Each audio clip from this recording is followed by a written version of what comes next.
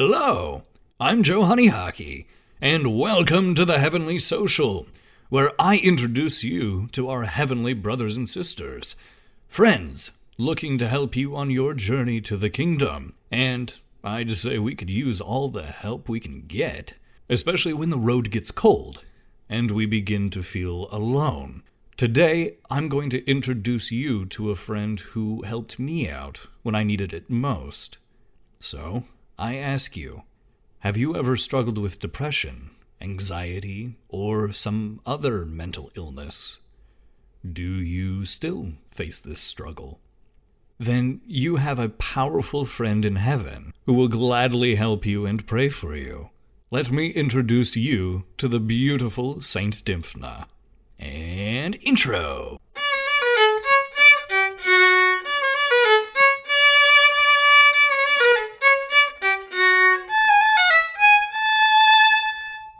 To begin our introduction to this 7th century Irish princess, let us first take a look at her patronage. This includes those with mental illnesses and nervous disorders, victims of incest, epileptics, and mental health professionals, so your psychiatrists and your therapists. Why are these things her patronage, you may be asking? Well, as I've touched on before, a saint is someone who displays heroic virtue. So, what is the story of Saint Dymphna? Well, I'm glad you asked.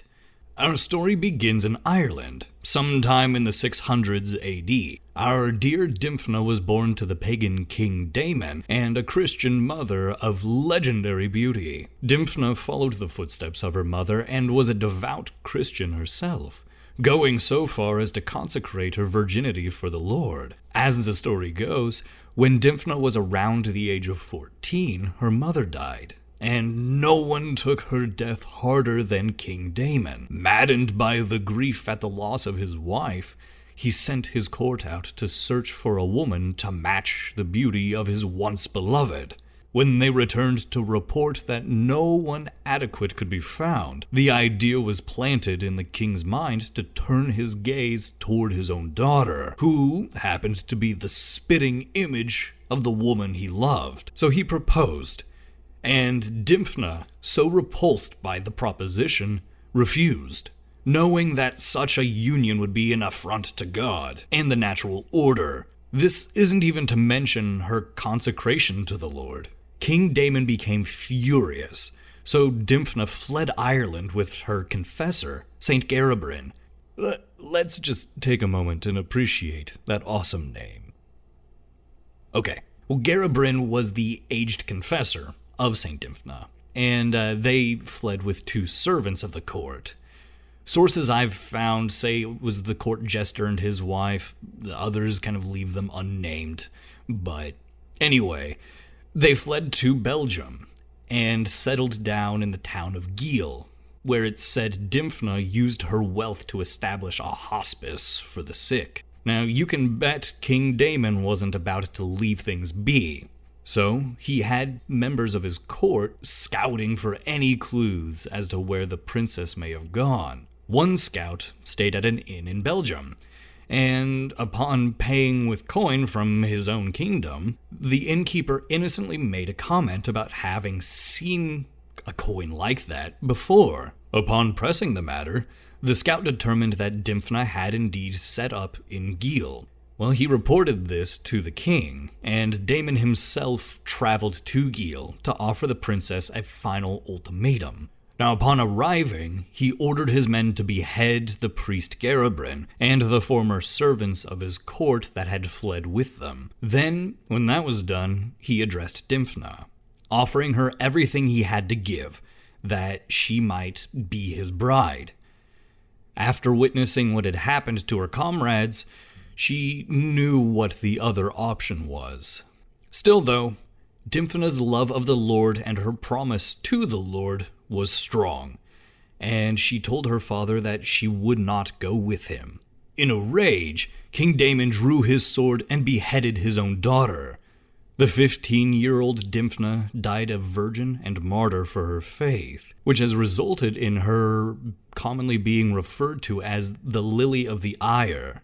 The residents of Gil erected a shrine in her honor, and has since been the location of countless miraculous healings of those with mental disorders. And it is no coincidence that Gil, Belgium, to this day, has an incredible model for treatment of those with mental conditions, in that it's deinstitutionalized. So this is where a patient is placed with a host family to gain that positive exposure to things like family life and a broader community. Apparently, the earliest date of this sort of model in Gil dates back to the 13th century, and is typically credited to Saint Dymphna herself. Alright, so why is she a saint? What was that heroic virtue that she showed to earn her that title? Two come to mind. The first being her chastity. She knew that she belonged to the Lord, and as such swore herself to him, honoring her promise even when faced with death. The second that stood out to me was her charity, meaning broadly love. Yes, she showed immense love for the poor, and especially the sick during her time in Gil, but I think the heroic display lies in how she handled and interacted with her father. If we take a look at King Damon's motivations, we see very simply that he was a man who missed his wife, and he just wanted his wife back. But he took that grief and that wish to the extreme by wanting someone to replace her perfectly. When he first proposed to Dymphna, he stopped seeing her as his daughter, and he saw Dymphna as the replacement for his lost wife. He saw her as an ornament. Now, I can't imagine Dymphna feeling anything but pity for her father, and so it was certainly an act of heroic charity to not entertain his distorted wishes, even when faced with death. And so she put as much space as she could between her and her father. Or at least she tried. But her father couldn't let go of his delusions, unfortunately. Well, I think we've determined that Saint Dymphna can aptly be described as awesome. And she was on my list of saints to cover on this show from the very beginning, because of how big of an impact her intercession had on my life and faith journey. Here is a brief look into who I was for a decade. Well, when I was in middle school, I was the target of some specific bullying that ended up hitting me really hard, and due to the lack of action on the part of any authority figure, I decided to hide away in my own mind. I became so encased in the icy stillness of my mind, my fantasies, that it was impossible for me to recognize when I was loved by another, and I believed myself incapable of love. Well, that all led to its own sorts of problems.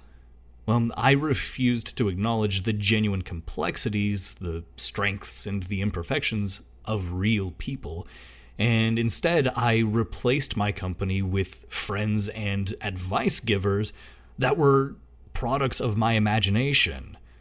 All of their charm, their personality, and their struggles were completely artificial, created by me and controlled entirely by me. It was dark, it was cold, but it was also strangely beautiful. And I say it was beautiful because I decided that it would be. In reality, those things that swarmed my mind were hideous monstrosities. But in the darkness, I couldn't see them truly, so I was free to see them however I wanted to. As the years went on and the darkness grew scarier, I fought not against what the shadows were, but what I wanted them to be, which only served to reinforce the madness and the torment to the point where my own distortion kind of became a source of pride. It was then when the darkness rooted itself deep within me, and I ceased to recognize that it was even there. Well, through the course of certain life events, I thought I had overcome the madness, And, well, it was then that a metaphorical cavern of ice surrounded me, and everything became still. Despite my own delusions in thinking I had grown, whenever I faced reality and the vibrant change that occurs with it, I would become overwhelmed instantly and retreat to my little cavern without me even realizing I was doing it. Well, it was in this way I could fool myself into thinking I was a heroic figure, daring to face challenges, and that I deserved praise. Well, in reality, I was a pathetic soul, so gripped with fear of people and the world that I would subconsciously do everything I could to remain in the stillness of the cold. All right, now I'd like to take a moment to kind of develop this image with the cold a bit more, because in it, I believe, lies the reason why it took me so long to escape. All right, picture yourself on a cold day. It should be pretty easy, right, since it's November. Well, what is the thing people generally complain about the most during these chilly months? Well, they'll say something like, "It's not the cold that bothers me, it's the wind." Aha! So, that's where this starts. The wind, or even more basically, the movement of air that makes us aware of the cold. Alrighty, so what happens when there is no wind? Well, I don't know about you, but when there is no wind, I try to stay as still as possible, provided I can't actually go indoors. Because when I don't move, I'm not disturbing the air, and it can be possible to forget the cold.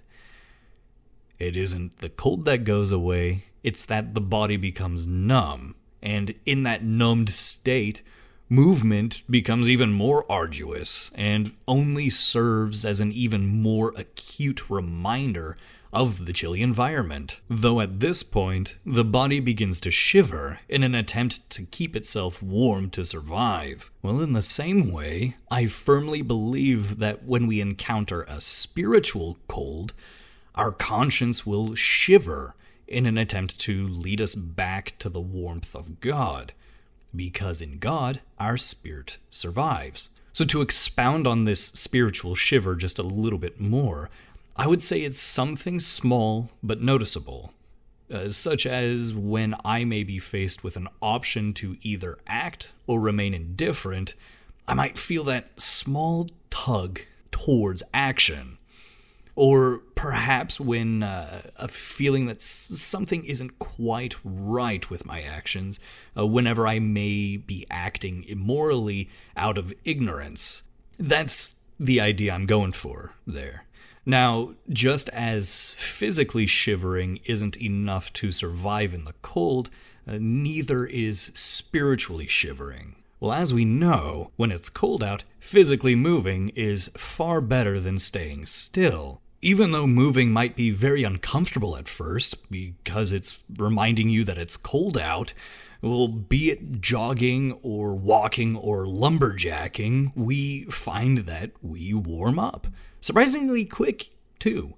And even more so if the activity is more physically demanding. Now, I would say the same goes for the spiritual realm. The more we act on developing our virtue, practicing the Beatitudes and commandments, and just all around, like, spiritually moving, we'll find that our spirits warm up, which in turn enables us to grow and to keep growing. Well, with all that said, sometimes I'd say even most of the time, we, and I, need something or someone to come along and tell us to move, or else we'll freeze. And this is, like in my case, could be multiple times in our lives. Well, my first realization of this came to me back in February of 2015, in the spring semester of my senior year at college. The Catholic Student Center there was offering a class once a week for a few weeks that was over theology of the body, as presented by Christopher West. Well, due to a night class I was taking at the time, I couldn't stay for the entire video each week. But the 30 minutes or so I could catch hit me pretty hard, and I grasped just how lost and confused I had been for the past decade. I realized that spiritually I had been staying completely still. It was in the months that followed that the madness became like a turbulent whirlwind in an attempt to squelch this growing realization that I was broken and I needed to change. I needed to move. The darkness within me was threatened, and it wanted me to remain still like I had been. Well, I can say truly that I had never felt, and have never felt since, such a soul-shaking fear as when the light and the dark within me fought for control. This decades-long battle reached a critical point when I ended up being faced with the intense desire to just want it all to stop. I just wanted it to all go away. I was terrified at what I was seeing within me, and I was ashamed that I had been so blind for so long. Well, it was amidst this when I felt that I couldn't fight anymore. Well, that's when I met Saint Dymphna. On May 14th of 2015, a dear friend of mine at the time handed me a prayer, just completely out of the blue. And, well, this prayer requested the intercession of Saint Dymphna. And I can remember the date because it just so happens that the very next day, May 15th, is Dymphna's feast day, completely unbeknownst to my friend. So that is definitely a God moment there. Well, I mark that as the first moment in my life where I actually recognized a genuine act of love toward me. Now, it's not that I had never been loved before. It's that I finally had the capacity to accept it. I did not ask for this prayer, and I had told no one what I was going through over the course of those months, because I refused to trust anyone. But there I was, faced with someone who felt, out of the blue, that I could use the help of Saint Dymphna. No possible motive beyond simply seeing me helped. Well, so I prayed, and with Dymphna's help, I broke free from that darkness that had held me for a decade, and she supported me on a path to radical change in my life, a path that has seen much peace. Now, don't get me wrong, this peace that I speak of doesn't mean that everything is rainbows and unicorns. This peace I speak of comes from an encouragement that I find continually prodding at my heart. That is that God will take care of the heavy lifting. I just have to keep moving. That is what gives me a thrill in the face of my daily battles. That is how I further encourage myself by declaring that by the grace of God, one day my story will be counted among those of the saints. He won't leave you in the dark, and he won't leave you lying still in the cold if you don't want to be there. And what's his favorite way of working in our lives? Well, it's through the people around us, our brothers and sisters, both here on earth and in heaven. So to close things out, might I offer some advice to any of you who might identify with what I described myself having gone through? Surround yourself with people you know to be Christ-like, those who act in a selfless manner, people who are positive, those people whose souls and actions can be described as beautiful, and perhaps, most importantly, that they themselves always seek beauty.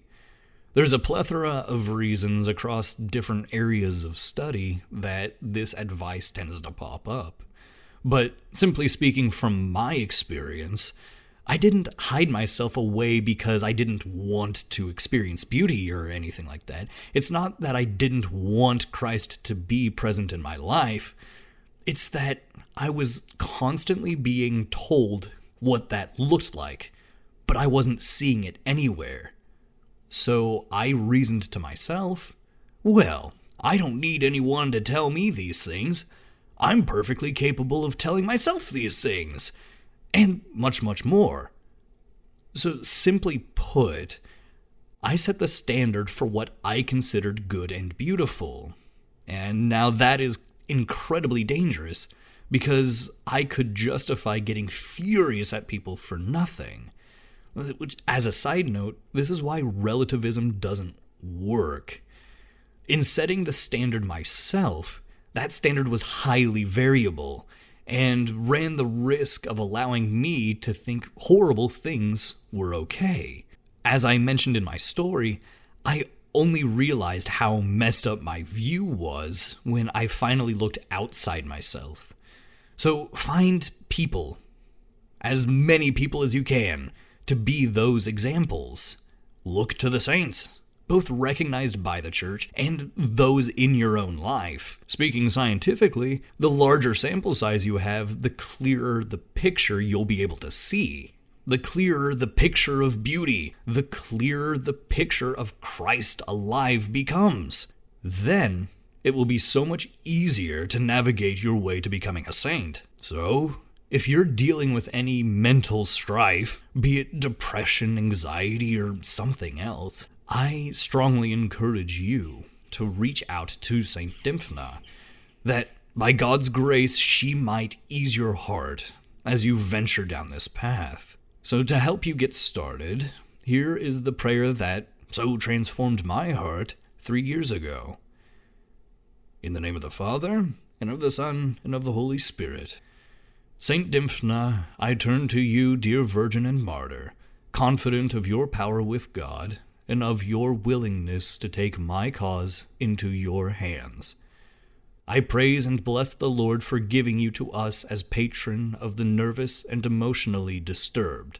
I firmly hope that through your intercession, he will restore my lost serenity and peace of mind. May he speak to my heart and reassure me. My peace I give you. Let not your heart be troubled, nor let it be afraid.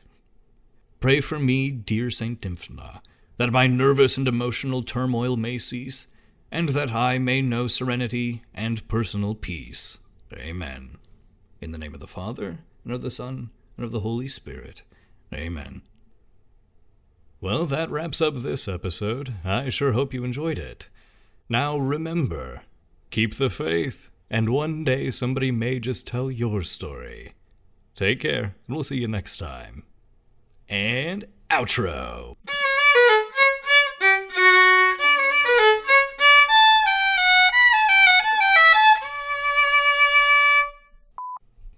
Well, in the same way, I firmly believe. So to begin our introduction, nope, too British. Now I haven't talked about a sword fighter yet. Ooh, that'd be pretty cool. And I know we have quite a few of them. So, tune in next time, and you'll get to hear the story of one epic sword fighter. Sayonara.